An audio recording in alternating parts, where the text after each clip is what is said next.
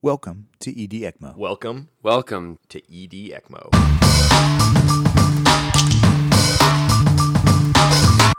Welcome. This is ED ECMO. All right, ED ECMO. It's Zach Shiner, and it is May 2020. Last month, we talked about aortic dissection. And, thank you for all the comments. All the stuff that's come back is amazing. I'm going to hold some of this kind of tight because I think there's going to be some new data we have, some new information over the next couple of months that will make that whole conversation so interesting. And so last month we had a whole lot of Garrett Sterling on the show, and guess what? We've got him back today. Garrett, thanks for joining us. Yeah, thanks so much for having me here. Oh, so this month we're going to try something a little bit different. We're going to try the Journal Club. Because, one of the cool things that I love to do is I love to review articles. And several of these articles we're going to look at today have been articles that have kind of come through the press, got to be able to be one of the initial reviewers, and now they're out in print, so we can talk about them. And I think they're game changers. I think they're ones that can actually apply to us, not only from the ECMO standpoint, but also from the resuscitation standpoint. So today we're going to have two separate arms. We're going to have the arm of how do we do ECPR and ECMO better, and then how do we run those resuscitations best so that we can even get to the idea of talking about ECMO codes. Sound good, Garrett? Yeah, it sounds great. I mean, these papers are hot off the press and super exciting. So yeah, and some of these are even still in press. So I'll say all of this. Some of this data will be sort of with caveats, and make sure you go to the formal paper when it finally comes out. But I think we can get the basic gist of it and move on from there. So I think we have more or less 5 topics today. And the first one that I want to jump into is about dual sequential defibrillation. Now, I'm good friends with Sheldon Cheskas, who is the author of the paper that just came out. Big paper. I'll tell you, I interviewed him for EM Wrap, but with all this COVID stuff, that whole interview got sidelined. It's not going to come out for several more months. So I think it's important that we talk about this because it's what, in my feeling, and I'll just start off with saying that I'm fairly biased with it. Over the years, I felt like dual sequential defibrillation has its advantages, but I think actually this paper actually makes us maybe more in favor of that. What do you think, Garrett? Yeah, I totally agree. Do you routinely do this on your refractory VFib cases? So I would say it's been few and far between. My anecdotal experience has been positive, and maybe that's why I have this bias towards it. But yes, they are few and far between. So let's just go real briefly kind of through the back of this. Through the years, there have been a number of case reports about dual sequential. One of the big problems with it is you never know quite when they're getting it. Are they getting it for the 75th to the 76th shock? Or are they getting it on the second shock? Like, when are they getting it in the resuscitation? Because clearly, some people are far too dead for this to be beneficial. The second thing with these case reports, some of them being positive, some of them being negative, is that you don't have great outcome data. There's not randomized. You don't know if they're comparing apples to apples. And so that has been one of the complaints. The big other elephant in the room with all of this has been, can you hurt your defibrillator? Can you actually blow up the machine by doing this? And this paper addresses all of these. So, Garrett, what did you glean from this paper? Well, I think just the brief overview of this paper is they did a 3-arm feasibility trial just to make sure that it was safe and that they could do this if they wanted to on a larger scale. Option number 1, standard anterolateral placement of your pads. Just do your normal defibrillation. Keep going up until you don't feel like going anymore. Option 2 was after 3 shocks using the standard approach, you switch to dual sequential defibrillation. You do 1 set of pads anterolateral, 1 set of pads anterior posterior, and very interestingly, they pretty clearly defined how they're going to push the button. because that's another thing that in these dual sequential defibrillation studies, sometimes, it's all different. Sometimes they're pushing at the same time, sometimes they're introducing a pause. So here they introduced just the briefest pause to make sure that it was actually sequential defibrillation between the two shocks. And so on shocks 4 and above, they got that. And then on the third arm, they did something really cool, which I hadn't heard too much about before, which is this vector changing approach. Basically, the idea is they just switched from anterolateral placement of the pads to anterior-posterior placement of the pads, and they just tried a different vector approach for shocks 4 and on. The basic, it's a feasibility study. So what they were looking for is it safe? Can they do it? And the answer is yes, it's safe. They can do it. But I think there's a lot of interesting physiologic points and technical points about it. It was a super interesting study. Okay, so the idea that they had to push them at 2 separate times was directly related to the fact that this previous Annals case report about us destroying the defibrillator.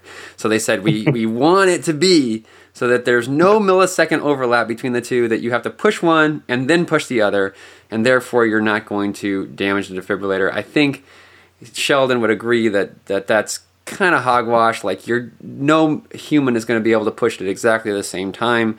It's also that there is some capacitance. I mean, they have to go through the impedance through the whole thing. So I think the whole idea of damaging the defibrillator is still out there, but for Sheldon, he wanted to make sure that was not a part of this. None of their defibrillators got injured in the making of this study. So, yeah, the vector change thing I think is so fascinating. So if the shock was delivered AL and it didn't work, a clear next logical thing is to change the vector. And so in this study, it actually showed that those people got the best ROSC rates, that when you just changed the vector, that you got a better chance of having return of spontaneous circulation than even the dual sequential. Sort of interesting data, but I think that the difference between the two is very marginal, and the difference between that and the standard approach was very large. So I believe the numbers were around 39 and 40% for the ROSC rate for people who got defibrillated with either dual sequential or with vector change, and around in the 25% range when you had the regular defibrillation. Yeah, I mean, it's a super, super interesting concept. The idea that you could just switch the placement of the pads and get basically all of the benefit that you would get from these dual pads. I mean, I think I use the dual pads. I think they're great. We don't get these cases, every day in the ER, but when we do, I kind of look forward to the dual pads. But there's a lot of limitations to the dual pads. You have to grab a second machine. You have to flip them and place them on. You have to time it. If people in the room don't really know what you're doing, then you're kind of freaking out the other people in your room. And so, there's some hindrance to using the dual sequential method. That's all eliminated if you just switch the placement. And so if you get all of the benefit without any of the hassle, it's a great idea. Well, okay, so let's take a step back, because you do get the benefit of not having to have a second machine, but you have to then flip the patient or pull them up and then get the pad, change it from AL to AP if you're going to do this vector change approach. So there's a little bit of effort into it, but I agree. It's a relatively simple thing that might give us most of the benefit. Yeah, totally. Do you routinely wait when you get an in-hospital, in emergency department cardiac arrest? Do you routinely wait till shock 4 before switching your pads or defibrillation attempts? Well, I'll tell you, I talked to Sheldon about this many months ago, and since that time, I have been doing more of the vector change idea. It's not totally simple, right? And everybody kind of looks at you like, what are you doing?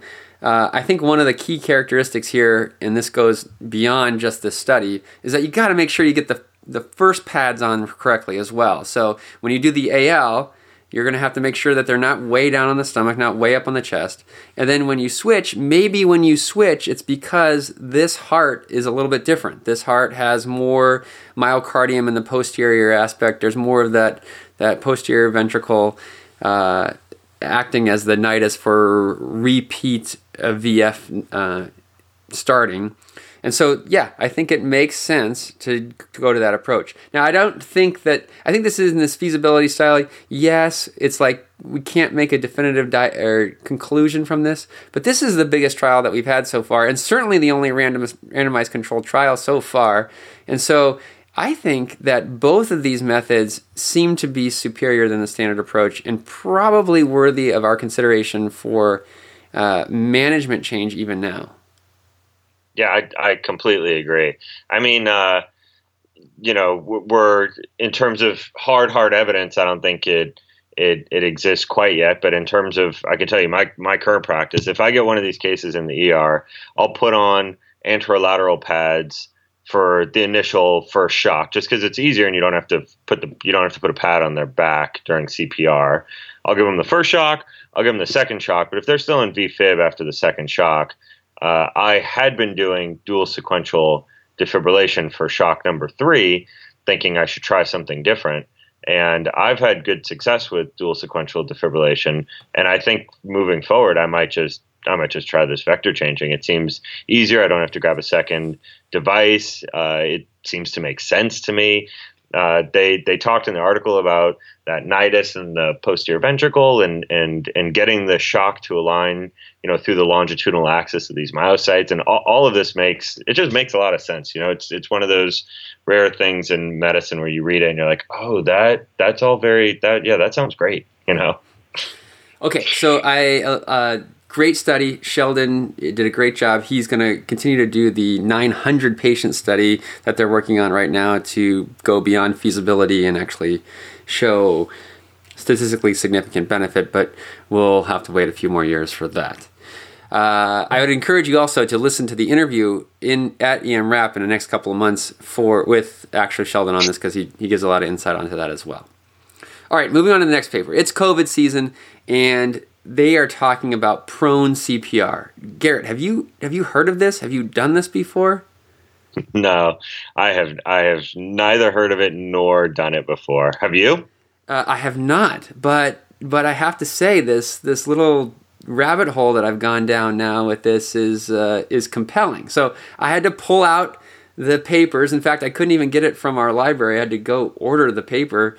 2003. It's not so long ago, is it? I mean, is 17 years now ancient? I guess I might be dating myself. For the resuscitation, where they did this, maybe the most compelling evidence for prone CPR. And I don't know if you could go ahead. I think the idea of prone CPR is very cool. The practicality of doing it seems almost impossible. So in this 2003 study, though, they take these patients. I mean, this is why I can't believe it could even get done then, is they take patients that have already had 30 minutes of chest compressions, and they flip them. Half of them they do standard, and then half of them they flip, and they do another 15 minutes of chest compressions on them, and decide through an arterial line whether they're getting better maps or not. And it turns out that they are about 14 millimeters of mercury better when they flip them over. They stick it almost looks like a weight, one of those weights you'd put on for hanging someone if you're trying to relocate their distal radius fracture. They put that underneath the sternum so they give some sort of counter pressure, and then they just start pushing on their back. I don't know. In the day and age where we're doing all these prone intubations, where we have patients that are even prone without intubation for COVID, maybe this makes sense. Maybe. Although I think it would be significantly easier if we had some sort of, like a bed that could rotate with us, or something that could.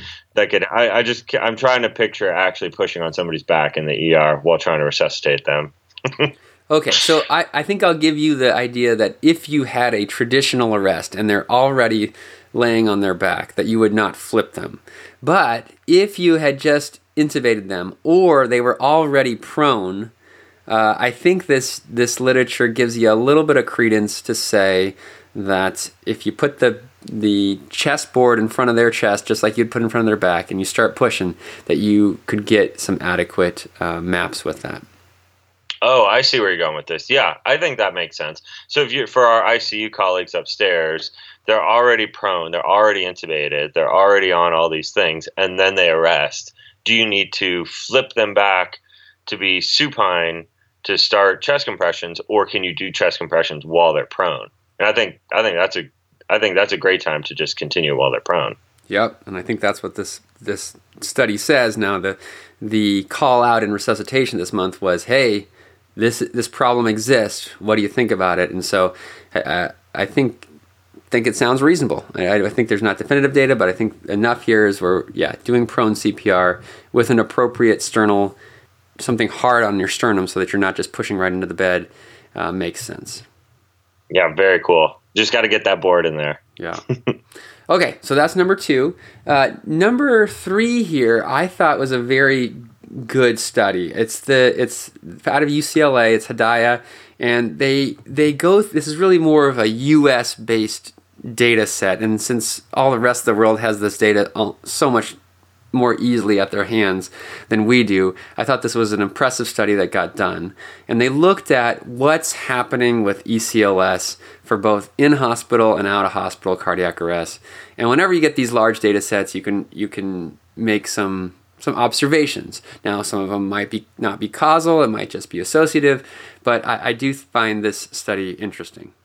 Yeah, totally. I mean, I thought this was great. Even just looking at these graphs in here and watching the numbers go up is exciting. You know, it's exciting for the future of medicine.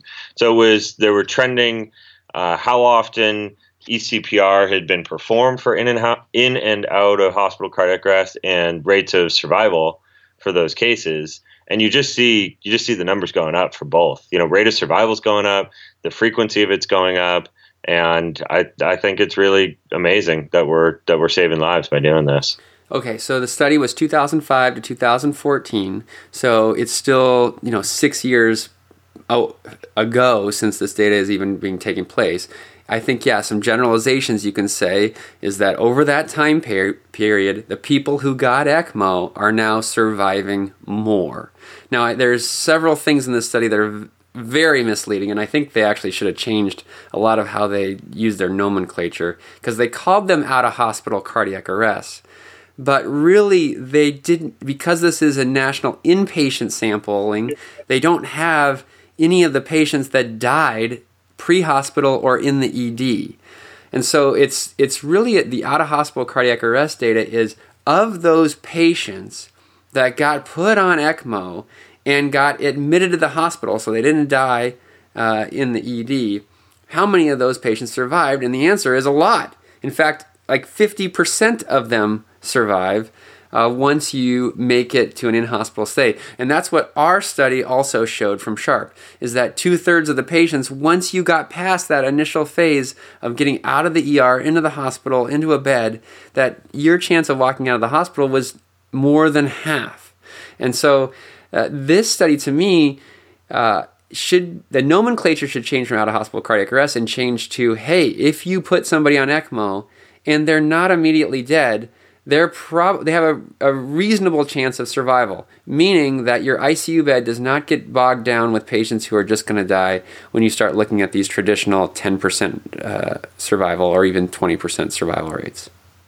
Yeah, I think that's a fantastic point, because some of the theoretical pushback we get when we're saying, hey, we're going to put all these people on ECMO is don't fill up our hospital with patients that have no possibility of good neurologic outcome on this expensive device, and that's not what we've been seeing in the past. People are doing really well when they get on.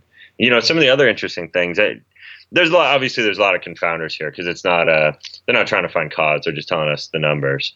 But I find it fascinating that there's been no hard universal rules on who is getting put on ECMO and who's getting ECPR. It's kind of a hospital by hospital decision for, hey, our age cutoff is 70 or 75 or whatever it is.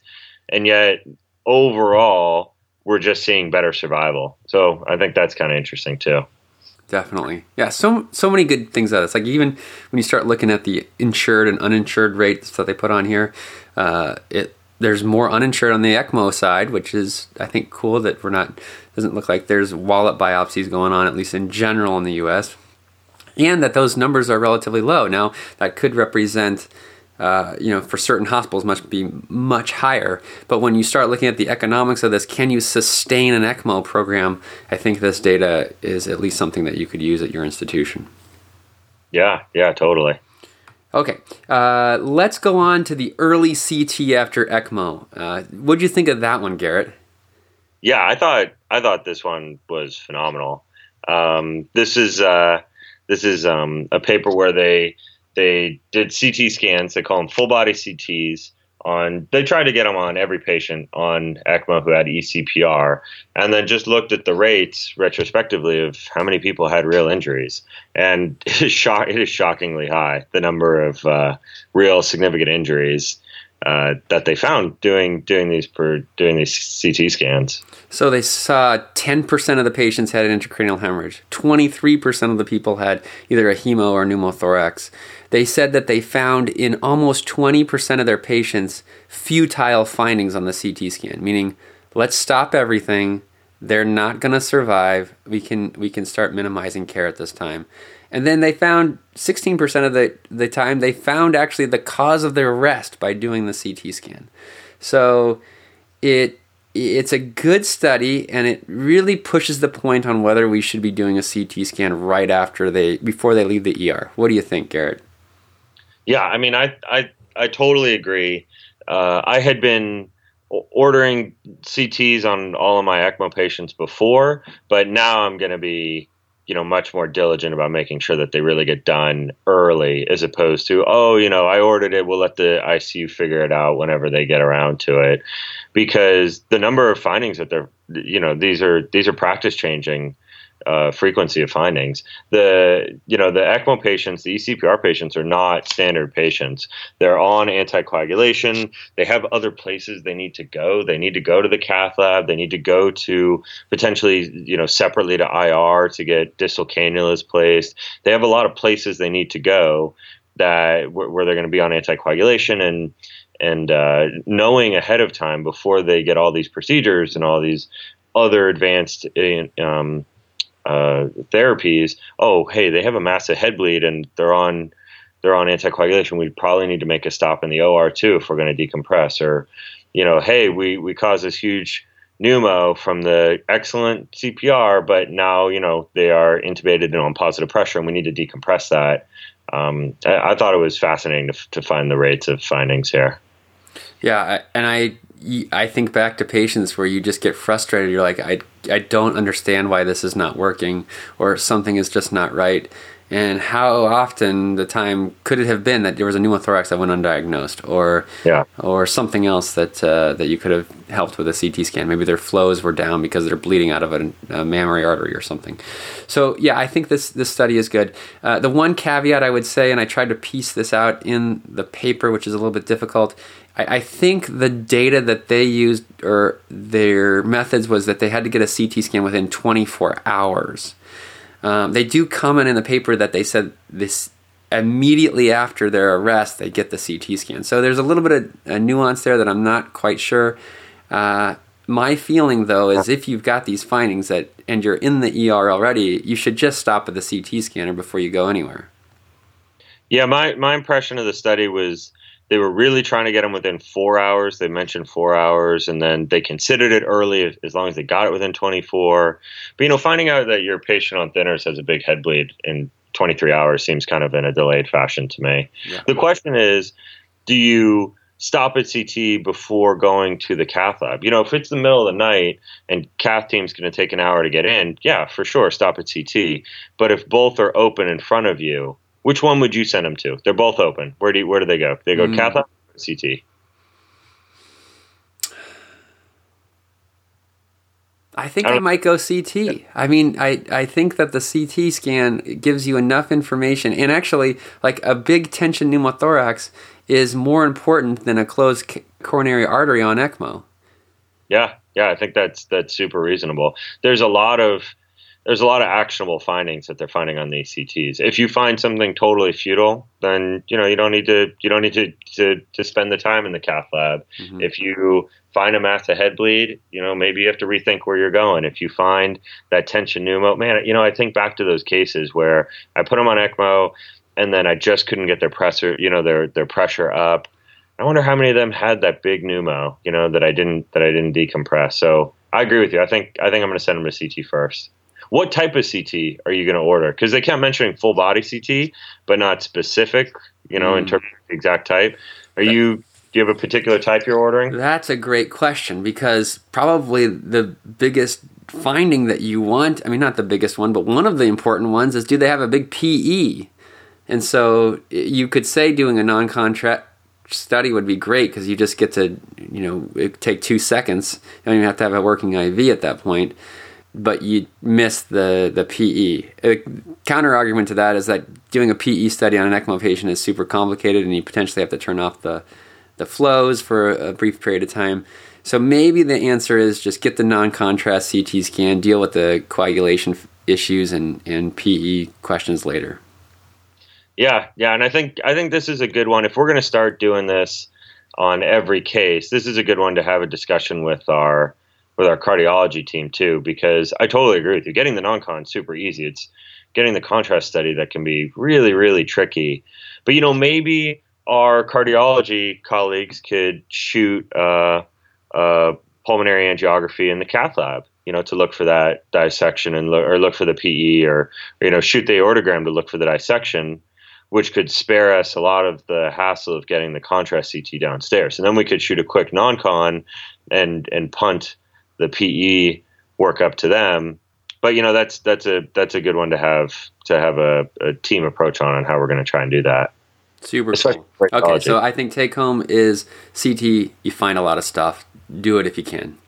All right, moving on. The 3D printed eCPR modeling. This is I just think it's cool because at Reanimate, this is what I'm so proud of. Like, we have a phenomenal manufacturing process that just keeps improving. Chris Ho has been doing this for years for us, and we've sort of kept how he does this and all the modeling that we've done tight. But the authors printed out a paper which is great. They showed the world how we can do it even cheaper and much cheaper than we've done it. So hands off to them. The study basically talks about how do you make a quickly, cheaply, reproducible way to teach people how to cannulate. And so this is something that we would hope can mimic the femoral artery and the femoral vein. We've had problems with this in various ways that we've tried. We use a cadaver at times to do this, just to show you how atherosclerotic those vessels can be as you get older. This modeling technique, they do superimpose the femoral vessels onto the model, but the model is still consisting of latex tubing, very similar to what most of the world is doing for these right now. But I thought it was super cool. What'd you think, Garrett? Yeah, I thought it was great. A few years ago now, I tried to build one of these models. I don't know if you remember, you gave me the parts and said, hey, try and build one of these. And it was I'm not all that mechanically minded, and it was so tricky to try and get them all to line up and to be in the right spot and to make it, look and feel real. And I think 3D printing, it's just one of those things, again, that just makes sense. It makes sense that we could do this in a better way. And the way that they described it was great and cheap. These models, if you want to buy a model, like a professionally made model, you're looking at 20 plus grand minimum to get it done. And they said they got it done for just $2,000 or $3,000, and the majority of that seemed to be the price of getting the printer. So yeah. Yeah, $5 for the reusables, or the non-reusables, I should say. Yeah, it was a great paper, and we should all be kind of looking at this for how we're teaching our fellow colleagues at our institutions. Okay, last thing here. The whole idea of having this people not doing chest compressions or resuscitation on people in COVID. There's a couple different papers here. What were your thoughts on those, Garrett? Those are tough. I understand the concerns and why we may not want to be maximally aggressive on these patients with COVID. They do have a pretty high mortality, and there is some potential danger to the medical staff who's going to be doing all this. But it's also, it's antithetical to everything that I've ever tried to do to not try and resuscitate these critically ill patients. So it's ethically trying for me to think about not resuscitating them. How about you?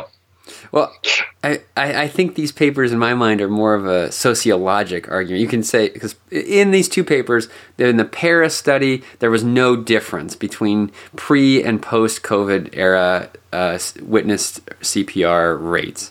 In Sydney, there seemed to be less people doing cardiac arrest resuscitation after COVID came around. Now, the quality of the studies, I don't even want to begin there, and I don't even think that it's worth looking at the differences between Paris and Sydney. I just think that it's an interesting thing that comes up, and you wonder, not only for COVID patients, but just for all of our resuscitations, are we going to see a greatly decreased rate of out-of-hospital cardiac arrest resuscitation because of the fear that the patient has COVID? Yeah, I think it's pretty reasonable. If you tell the general public appropriately, wear a mask, stay 6 feet away, are they going to run and do closed chest compressions on somebody that they find down in public? I'm not sure. Right. Or should they? I guess is the next question. Should they? The prone CPR. Maybe we need to teach everybody prone CPR. Yeah. Don't worry. Just do prone CPR. COVID issue. Okay. Well, we fired through a number of different topics here. I hope that was useful. What did you think of the overall, Garrett? Give us some take-home points for today. Yeah. I think it's super exciting. There's a lot of advancements in resuscitation that are coming in the future, and you can kind of see over the horizon that some things might be changing for the better. Changing dual sequential defibrillation to a vector changing approach makes a lot of sense. I'm waiting for the day when we just instead of the little pads, maybe we'll put a vest on them and we'll shock them in all 360 degrees around, till they come out of it. And then for CT scanning after cardiac arrest, especially when eCPR is performed, I think that's enough right now to be totally practice changing, to be kind of a mandatory thing that gets done. There are just so many critical findings that they picked up that I think it's going to be super helpful to all of our practice if we just incorporate that. And then the rate of eCPR in general seems to be exploding. It has been the last decade. Survival's going up. I think the future of that is going to include coming up with clearer inclusion criteria, exclusion criteria, clearer definitions of what really makes out of hospital and in hospital. But it's exciting to see that if you have a out of hospital cardiac arrest and if you can make it to your admission, then you do pretty well. You have a really good chance of getting out of the hospital neurologically intact. So it's very, very exciting. Super cool. Okay, so I'm going to put all of these papers into the show notes. You can take a look at all these different questions, and we love their feedback. It's so good. Aortic dissection from last month was fantastic, as I said, and we'll get circled back to that one again for sure. So from San Diego, Garrett and I signing off.